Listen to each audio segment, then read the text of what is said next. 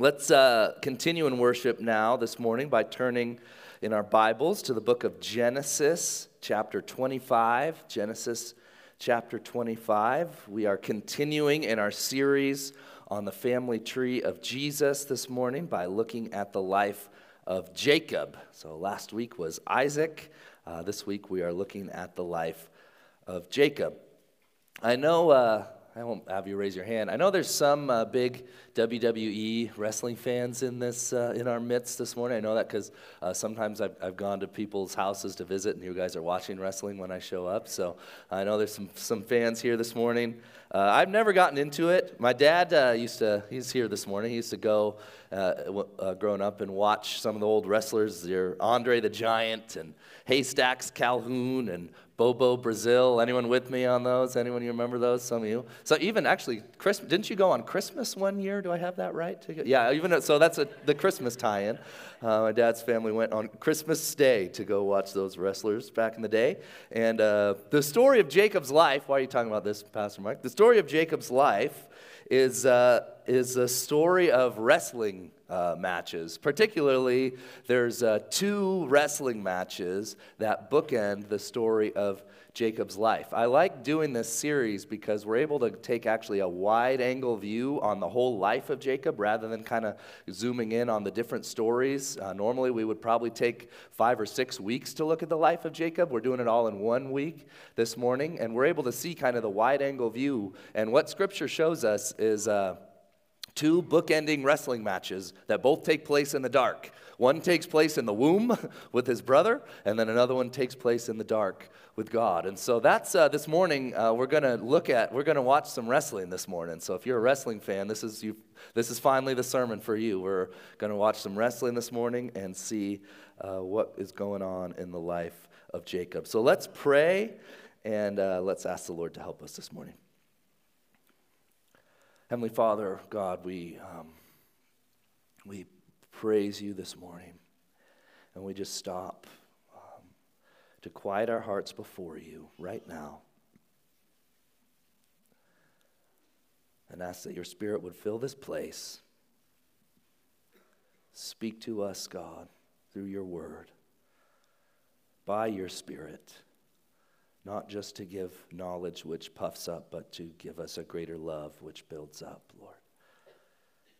So as we look at these wrestling matches and we ponder the ways that we ourselves wrestle with you, God, I just ask that you would give us a great humility to truly see what your word says and do it. To not be like the man described in the book of James who looks in the mirror and then immediately forgets what he looks like. But God, that as we look into the mirror of your word this morning as it is held up to our very souls, that we would see the areas that you want us to change so that we can become more like Jesus, and that we would humbly submit, God. So help me as I preach, give me strength, give me everything I need, and just a humility.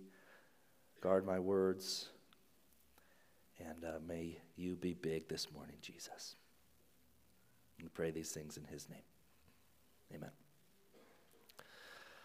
All right, well, this morning I was trying to think of a really good analogy to kind of describe like what's going on with Jacob, and I couldn't really think of one, but so I got these two guys in the front row here, and okay, so Bennett, what is something that you want for Christmas this morning, or this year?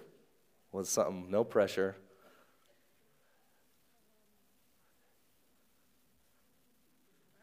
Take your time, man. You got plenty of time.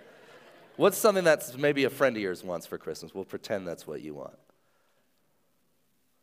What's something you think Bryce wants for Christmas? You don't know. Basketball cards. Very good. Perfect. Very good. All right, so let's say, Bennett, that you are hanging out with Bryce and you know that he really wants basketball cards for Christmas, but he doesn't have any money for them. And so, Bennett, what do? Because you're such a good friend. You go out and you use your money and you buy Bryce some basketball cards. That was so nice of you, wasn't it? So Christmas comes around, you wrap them up, you give them to Bryce. Bryce opens them, and he says, wow, thank you, Bennett. That was so nice of you, but I can't take this. I can't take this gift. You're like, why not? Like, I want you to have it. I spent my money on this. You're my good friend. Like, just take the gift. And Bryce says, no, I'm not going to take the gift. I can't do it. And you say, okay. And so you take it back. And then later on, Bennett, you find out that the police have been called because Bryce went to Target and shoved some basketball cards in his pocket and walked out the door and was trying to steal them. Well, what would you, now Bryce, you would never do that, of course. What would you think about that? What are you doing, man? I just bought these for you, and you're stealing. You wouldn't take them, and then you're trying to steal them. What? It doesn't make any sense, right? Like, it doesn't compute. He had them, he rejected them, and then he tried to steal them. Weird story. That is exactly the life of Jacob. Exactly. Jacob, the story of Jacob is ultimately the story of a man who was given promises from God, incredible promises of blessing, and could not accept the blessing from God, and instead did everything he could for his entire life to instead try to manipulate and steal those things that God had promised for him. And that is the story of Jacob. Why would Jacob spend his whole life trying to steal what God had promised him all along? It doesn't make any sense. But you know what? It's also exactly what we struggle with in our hearts as well. And so this morning, what we're going to do is we're just going to go on a journey together, like I said, and we're going to look at the wrestling matches of Jacob. And ultimately, we're going to see that it took a hip shot from the Lord to finally set Jacob straight. But it will take us a little bit to get there.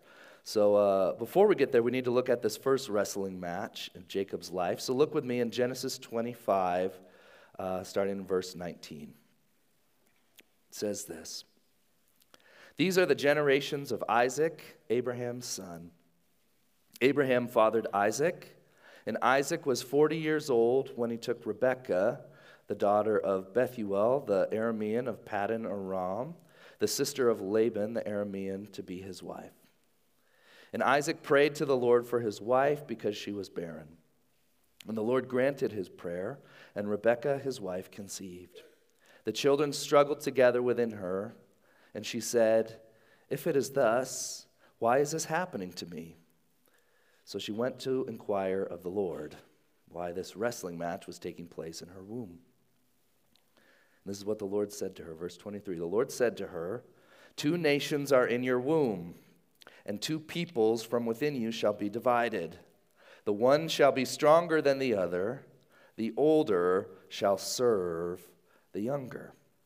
Now, this is interesting for a couple of reasons. First of all, this continues the pattern in Genesis that goes completely against cultural norms that the younger would be chosen over the older. See, we're not familiar with ancient Near Eastern culture. We're only familiar with the Bible. And in the Bible, especially in the book of Genesis, the younger is chosen over the older basically every single time, right? You start with Cain and Abel, and whose sacrifice did God accept? It was the younger brother, and that did not make Cain very happy.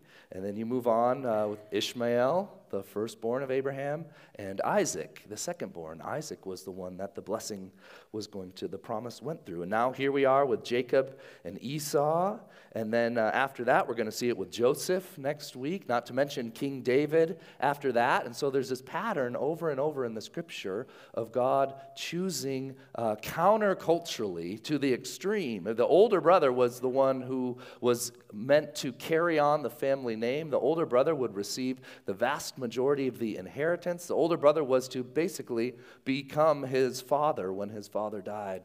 And instead, over and over again, we see God choosing the younger brother over the older. And God says here, the older shall serve the younger. And I'm the oldest brother, so this rubs me a little bit the wrong way. My younger brother's actually here this morning, so it really kind of leaves a bad taste in my mouth to read those words. But this is what God says.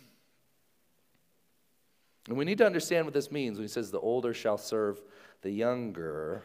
This doesn't just mean that like Jacob's going to be better than Esau, or that God just like for some reason wants him to have more stuff. Remember, we're talking about a very specific family, the family of Abraham, who was given a very specific promise, right? You remember that? There's 3 promises that Abraham was given. He was promised a people that would be innumerable, right? Greater than the stars in the sky. What else was he promised? A land for his people, right? And then thirdly, and most importantly, ultimately, all these things built up to the final promise, which you all underlined in your Bibles a couple weeks ago, Genesis 12:3, you remember?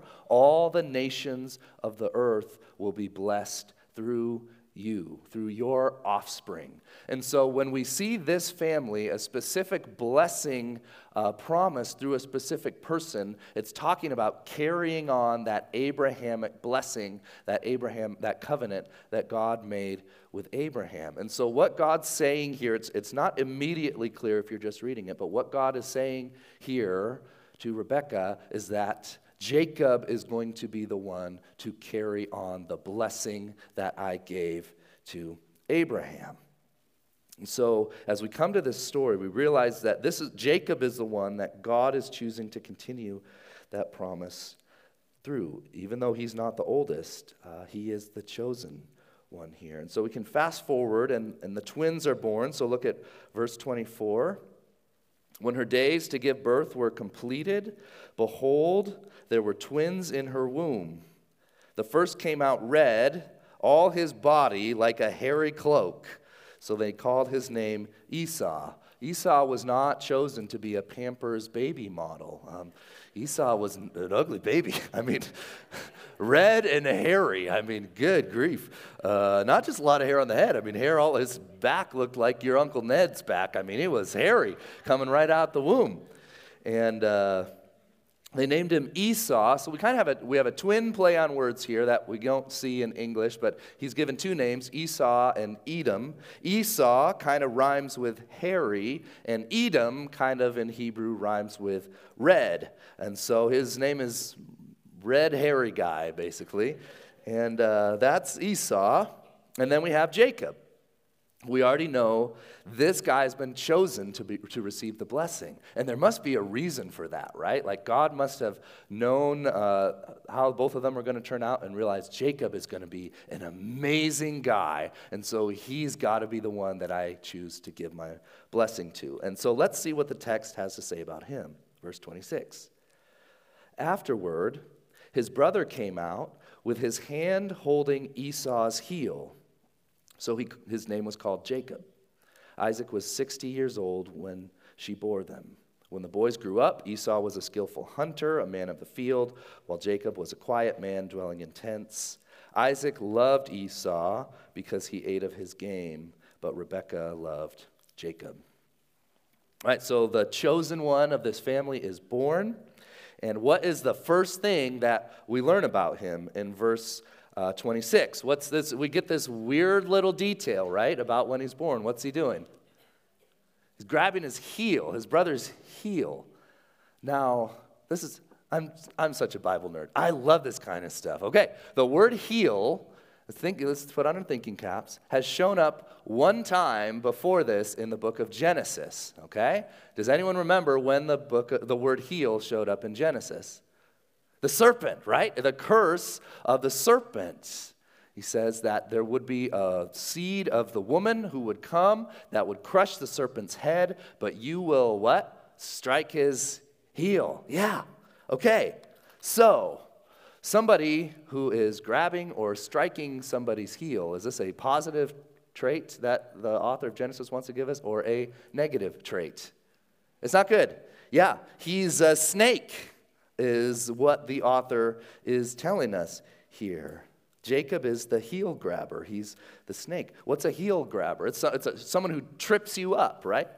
I heard a story this week of somebody in our church who was at work, and he was sitting on a stool, and he went to get off the stool, and his legs were kind of wrapped up in the stool, and he stood up, and as he stood up, he realized that he wasn't getting his heel out of the stool, and he and the stool, just slow motion, both completely fell over, and he was bleeding, and he said that everyone was laughing at him, and it was really quite the humiliating thing. I mean, just slow motion, boom. The stool grabbed his heel, and when somebody grabs your heel, it trips you up. And that is like the perfect analogy. If the heel was sentient and did it on purpose, that's Jacob. Exactly. Like that's the perfect analogy of who Jacob is. And for his whole life, like Jacob, again, as we look at just an overview of the life of Jacob, like he lives up to his name. And starting with the very next story that we read, his brother Esau. Esau, we know the story. He's in the field hunting all day, and he's exhausted. He's super hungry. He thinks he's going to die because he's just so darn hungry, and he needs something to eat. And so Esau / Red says to Jacob / the snake, "Give me some of that red stew." It's actually the word in Hebrew, red. Give me some of that red. So Red says, "Give me some of that red." It's like the author's like morphing him into like one person with this stew. Like it's all he can even think about. And so he says, "Give me some of that red stew." And so what does Jacob do? He realizes, I got some leverage here, right? Some of you are like brilliant business people, and you can just like immediately like, ooh, I know where the leverage is in this situation, and I'm gonna, make sure I take advantage of that leverage. And hopefully we use those for kingdom purposes, right? It can be a good gift or something that's not so good. And in Jacob's case, it was not so good, and he immediately realized, oh, I'm gonna take my brother here. Like, here we go. And so he literally, he pours a bowl of stew, and then he pulls out a contract essentially that's been notarized already and signed by his lawyer, and says, okay, here we go. Yeah, you can have some stew. Just sign your birthright right here on the dotted line. And Esau's like, what good is a birthright if I die from starvation? Like, oh my goodness, of course I'm going to take this deal. I need this soup. And so I love, there's like four verbs right in a row. He took and he ate and he just got up and left. Like it's just, he gobbles up this stew in like 30 seconds and just goes on his way. Like he didn't care about his birthright at all. It's a little short-sighted is what we're supposed to see. And Jacob, the heel grabber, got him. That's what we're supposed to see there. And as you can see, he is already doing everything he can to finagle his way to stealing the thing that God has promised him, okay? That's the point. God promised Jacob's mom that Jacob is going to be the blessed one. And instead, what does Jacob do? He just tries to steal it. It doesn't make any sense. And that's just the beginning. There's another story that happens later on, right? And this time, his mom's in on the deception. And this one, again, it's just these are funny stories. We can read these stories and laugh a little bit, as sad as they are. Isaac's getting old, can't see very well. And he wants to give Esau the blessing. And so he tells him to go hunt some game, and when he comes back and makes some of that delicious stew that he makes, he will bless him. And so when he was doing that, Jacob and his mom devised a plan for Jacob to put on his brother's clothes and cover his smooth skin with animal fur so that he would smell like and feel like his brother. This is absurd. I just would have loved to see this. How ridiculous did he look? And how hairy must Esau have been? Unbelievable. So Jacob goes in and he brings some stew again, and Isaac smells the stew, and you can tell as you read the story, we don't have time to get into it, but you can tell that he's a little skeptical at first. Are you really Esau? He keeps asking him. And then, but he feels the hairy skin. He says, it smells his clothes. He says, this is my beloved son, Esau. And he gives him the family promise. Cursed be anyone who curses you. Blessed be anyone who blesses you. All the nations of the earth will be blessed through you. And then Esau comes back from the fields and realizes what has happened, but it's too late because the snake has struck again. The stool got another victim here. And I just want to stop for a minute, just think about this. It's just this family, man, it's all sorts of messed up. Because what was Isaac supposed to do? He was supposed to give the blessing to Jacob. He knew what God had told his wife. And yet he preferred Esau, and so he was going to completely disobey God and give the blessing to Esau. And so meanwhile, Esau has already sold his birthright for a bowl of red stew. And then Rebekah and Jacob decide the best way to give Jacob the blessing is have him dress up like an animal and pretend to be his brother. And then Isaac thinks he's blessing Esau the whole time, which would have been disobedient, but he's actually blessing Jacob, who only gets the blessing because he's lying. Like, I don't know what kind of family dynamics you had going on at Thanksgiving, but it would be tough to rival the family dysfunction that's going on here. Like, this is all kinds of messed up. You can't even keep it all straight. And this is a story where literally everyone is doing the wrong thing. Like, you read the Bible, and as you're trying to apply it, you're like, well, okay, who's doing the wrong thing? Who's doing the right thing? So I know I can try to live like the person who's doing the right thing and not do the things that the person that's doing the wrong thing is doing. And everyone's doing the wrong thing in this story. I'm like struggling as I'm studying this. Like, what do we even do with this here? And I think what we do with it is just we observe something really cool, which is that the result of literally everyone's disobedience is what? That God's plan happened anyway. Did God command Rebekah and Jacob to trick Isaac like this? No, definitely not. Did God tell Jacob to steal his brother's birthright while he was vulnerable and hungry? Absolutely not. And yet, somehow, in God's providence, he worked it all out. How does God do it? How does God always get his way? How do God's plans always work? This is what Joseph says. We're going to see a similar thing happening in the next week, in the next story. Joseph says this in Exodus 50:20. This is the perfect summary. As for you, you meant evil against me, but God meant it for good. You meant evil against me, but God meant it for good. This is what God does. Think about your life. Think about a terrible decision you've made, a foolish thing you've done, a horrible thing that was done to you.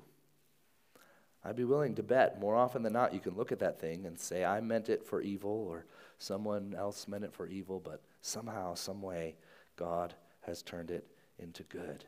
God will get his way no matter what. He's not dependent on us for his plan to happen, and praise God for that, amen? He uses us, but he doesn't need us for his plan to work. The whole family is a giant mess right now. We're supposed to see, as we look at the life of Jacob, we're supposed to take a step back and see complete and utter chaos, and yet in the midst of the chaos, a total control and sovereignty of God. And so this morning, I just want you to know, you can rest in the sovereignty of God. Sometimes a heel grabber trips you up. Sometimes the stool knocks you over. Sometimes you are the one who is acting like the snake. Sometimes everyone is acting like a bunch of snakes. And God will not be moved in the midst of it. He is not in heaven thinking, oh boy, they better start acting right or everything that I want to happen is going to be ruined. No, he is sovereign. He is in control. Now, will it go better for you if you act according to God's will? Yes. Unequivocally, yes. The point of this is not, oh good, we can just go and steal and take and grab and do whatever we want and because God's will is going to happen anyway. It's going to go better for you if you are acting according to the will of God. In fact, we see that in exactly what happens next in Jacob's life. Genesis chapter 29, irony of ironies, the deceiver gets deceived. And we don't have time to read it this morning. That's your homework this week, is to read Genesis chapter 29. But essentially, Jacob gets tricked by his future father-in-law in the same way that he tricked his dad. He thinks he's marrying Rachel, but he's actually marrying Leah. And we don't have time to get into it, but we just have to look at Genesis 29:25. This is so rich. This is what Jacob says after he realizes he's been deceived. He says, "What is this you have done to me? Did I not serve with you for Rachel? Why then have you deceived me? How could you do that? How could you deceive me? That's so wrong." Do you see what I mean?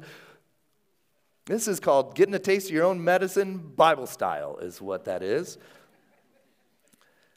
And then, right after he gets deceived, Jacob goes back to being the snake/heel grabber or whatever, because then he and Rachel, his new wife, trick her father through a plot that includes Rachel sitting on a bunch of stolen stuff and pretending that she can't get up because she is on her time of the month. That is the story. The Bible is crazy, guys. And it shows real life. And it shows real dysfunction. And we read these stories of real dysfunction. And then we think of the promise that God made to Abraham, that in your family, all the nations of the earth are going to be blessed. And we say, how could this be? God, you chose the wrong family. But he didn't choose the wrong family, did he? Because if he chose your family, and your dysfunction was written down and codified in the Bible for everyone to read, you'd be saying the same thing. God is sovereign, no matter how much dysfunction is in our world or in your life. And so you can rest in that and know it will be better for me to be in the will of God. It will be far less painful. My life will not be filled with just one constant wrestling match after another. But no matter what you see going on, you can rest in the sovereignty of God. And all of these wrestling matches that we've seen in Jacob's life now lead us up to the final wrestling match in his life, the final showdown. And here we are. This is WrestleMania 2 for Jacob. This is Jacob versus God himself. So turn over to chapter 35, Genesis. This is the turning point in Jacob's life. I think I have that wrong. Chapter 32 is what I want you to be. Chapter 32, excuse me. And Jacob is doing what he usually does, which is devising another scheme. This time, he's coming up with a plan to trick his brother so that his brother won't kill him when he finally runs into him after he hasn't seen him for many, many years. And he's afraid of what's going to happen because of all the deception in the past. And so he's coming up with new deception to cover up the old deception. And if you've ever been in that pattern in your life, you know how much stress and anxiety that can cause you, right? When you're in a pattern of deceiving, and then you have to come up with new deceptions to cover up the old deceptions, and on and on. And this is an endless cycle. And so Jacob, he's just in this cycle of deceiving, and he has an encounter with God, and it's incredible. And we're going to read it together. So Genesis 32. I have that right, 32? Okay, thank you. Starting in verse 22. The same night, he arose and took his 2 wives, his 2 female servants, and his 11 children, and crossed the ford of the Jabbok. He took them and sent them across the stream and everything else that he had. And Jacob was left alone, and then just so matter-of-factly, and a man wrestled with him until the breaking of the day. Verse 25, when the man saw that he did not prevail against Jacob, he touched his hip socket, and Jacob's hip was put out of joint as he wrestled with him. Then he said, let me go, for the day has broken. But Jacob said, I will not let you go unless you bless me. And he said to him, what is your name? And he said, Jacob.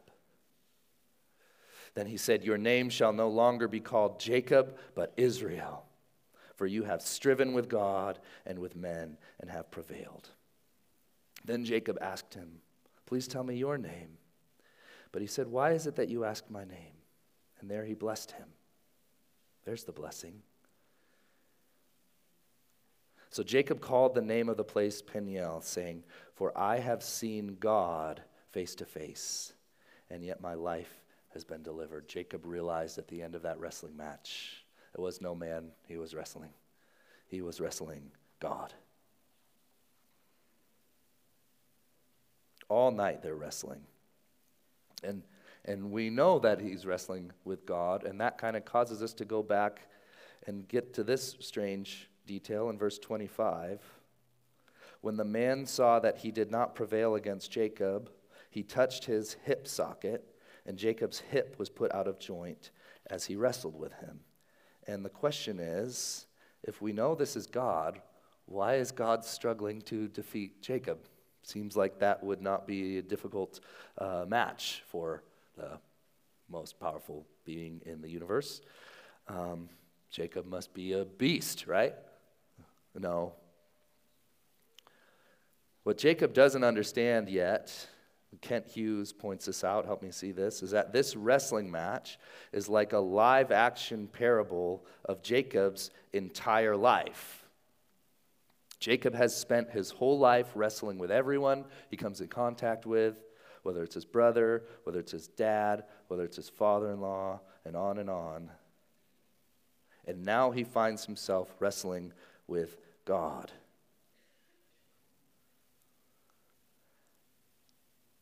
And we see Tim Mackey describes this as an immovable force coming up against, irresistible object coming up against an immovable force, something like that. You know what I'm trying to say? Basically, we have God's desire to bless Jacob coming up against Jacob's desire to steal and wrestle away any blessing for himself. And so they've been fighting and fighting and fighting and fighting. Not because God couldn't defeat him, but because it's a metaphor, it's a parable for what Jacob's been doing his whole life. And so what does God do? He touches his hip. And this is, again, how we know that God could have won if he wanted to. Just a touch. They've been wrestling all night, and then boop, and his hip just goes out of socket. Ouch. I never had that happen before. I can't imagine that feels good. And Jacob is humbled, but he cries out, I'm not letting you go until you bless me. And then what does this man, God, ask him? What is your name? Why did he ask him his name? Why does this guy just show up and wrestle him? Why is he wrestling him? He doesn't even know who he's wrestling. No. He wants Jacob to say it. What's your name? Snake. Deceiver. Heel grabber. So as we read this, we can read this almost like a confession. I'm Jacob.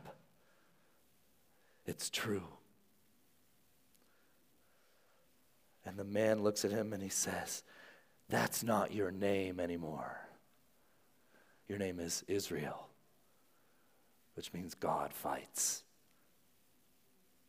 Your name used to be I fight. Now your name is God fights. And church, is this not the perfect picture of what God does for us in the gospel? Amen? The story of Jacob, unfortunately, is a look right into our own hearts. If we are left to ourselves, we want to fight and fight and fight for what God promises to give us anyway. But God's purposes will always come to pass. Human stupidity is no match for the sovereignty of God. Can I get an amen to that? Is that good news or what? Human stupidity is no match for God's sovereignty, and God will always prevail. But sometimes, church, it takes a humbling. Sometimes God needs to put your hip out of joint. It's better if you're not wrestling with God. It's less painful. But sometimes God needs to put your hip out of joint. And it only takes one touch. And then the important point, we can finally look to Jacob as a good example for us. This is the whole point of the whole thing. So you're tuned out, tune in with me now as we close. When you get to the end of yourself, when you finally are humbled and God asks you your name, that's when you have to stop wrestling. Oh, but we still want to wrestle. Yeah, my name's Jacob, but I'm not really like that. Not really that bad. I just ran into bad circumstances. I was running with the wrong crowd. That's deep down, that's not me. That's not what Jacob says. He owns it. He says, I'm Jacob. And when you repent of your sin, you need to do the same thing. Not, I messed up a little bit. I did some wrong things. No. What's your name? I'm a liar. I'm angry. I'm full of lust. I'm greedy. I'm selfish. I'm a gossip. I'm a thief. I only care about myself. I'm happy to hurt other people to bring them down, to build myself up. Whatever it is, whatever those things are, you confess it. And when you do that, that's when the amazing thing happens where God looks at you. He says, maybe that used to be your name. Maybe that used to be your story. But that's not your name anymore. You are child of God. And nothing can change that. Oh, I love that. God didn't look at Jacob when he said, my name's Jacob, and say, yeah, that's a good name for you, buddy. Because all the evidence of your life points to that being the perfect name. And so, why don't you cut it out? No. He says, you are no longer Jacob. You are Israel. Church, if you are in Christ, you are no longer dead in sin. That's your old story. That's your old name. You are a child of God. Precious, redeemed by the blood of the Lamb. Oh, man. If you're not in Christ, and so you are currently then just living up to your old name, I beg you, I urge you, man, just own it before the Lord. And allow His grace to come flooding into your life and say, you have a new story now. Stop living in your old story. Make that decision today. And if you are in Christ, you have been given a new name, but you're still finding yourself wrestling, because that's what we do, because we got stubborn hearts. So if you're still finding yourself wrestling with the Lord, you do well to spend some time confessing that to the Lord and remembering His forgiveness and remembering your new precious name. And so this morning, that's what we're going to do. I'm going to have Naomi come up, and she's going to play just some background music on the piano. And I'm going to give you just a few minutes before the Lord, just you and the Lord, and just ask Him to show you, where have I been wrestling? Where am I refusing to accept the blessing of the Lord and instead fighting to try and grab it my way? What am I doing to fight God? And where do I need to give up? And maybe God's already put your hip out of joint. Maybe He's about to. If we can avoid that, that would be a good thing. Spend some time with the Lord, confessing your sin, confessing your striving. and remembering his grace. So take a few moments and I'll come back and close us in prayer.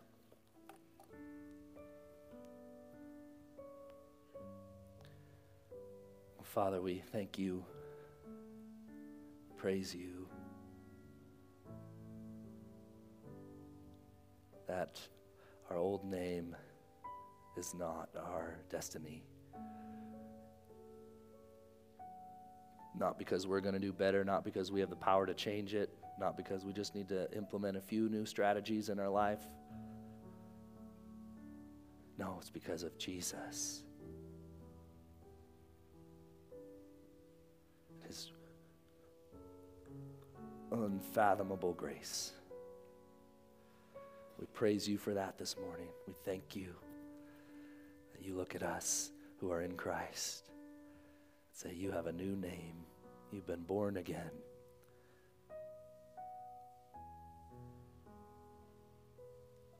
The righteousness of my Son, whom I sent to save you, is credited to your account, and you are holy and blameless before me now. What a thought, God. We praise you. We thank you. Pray in Jesus' name. Amen.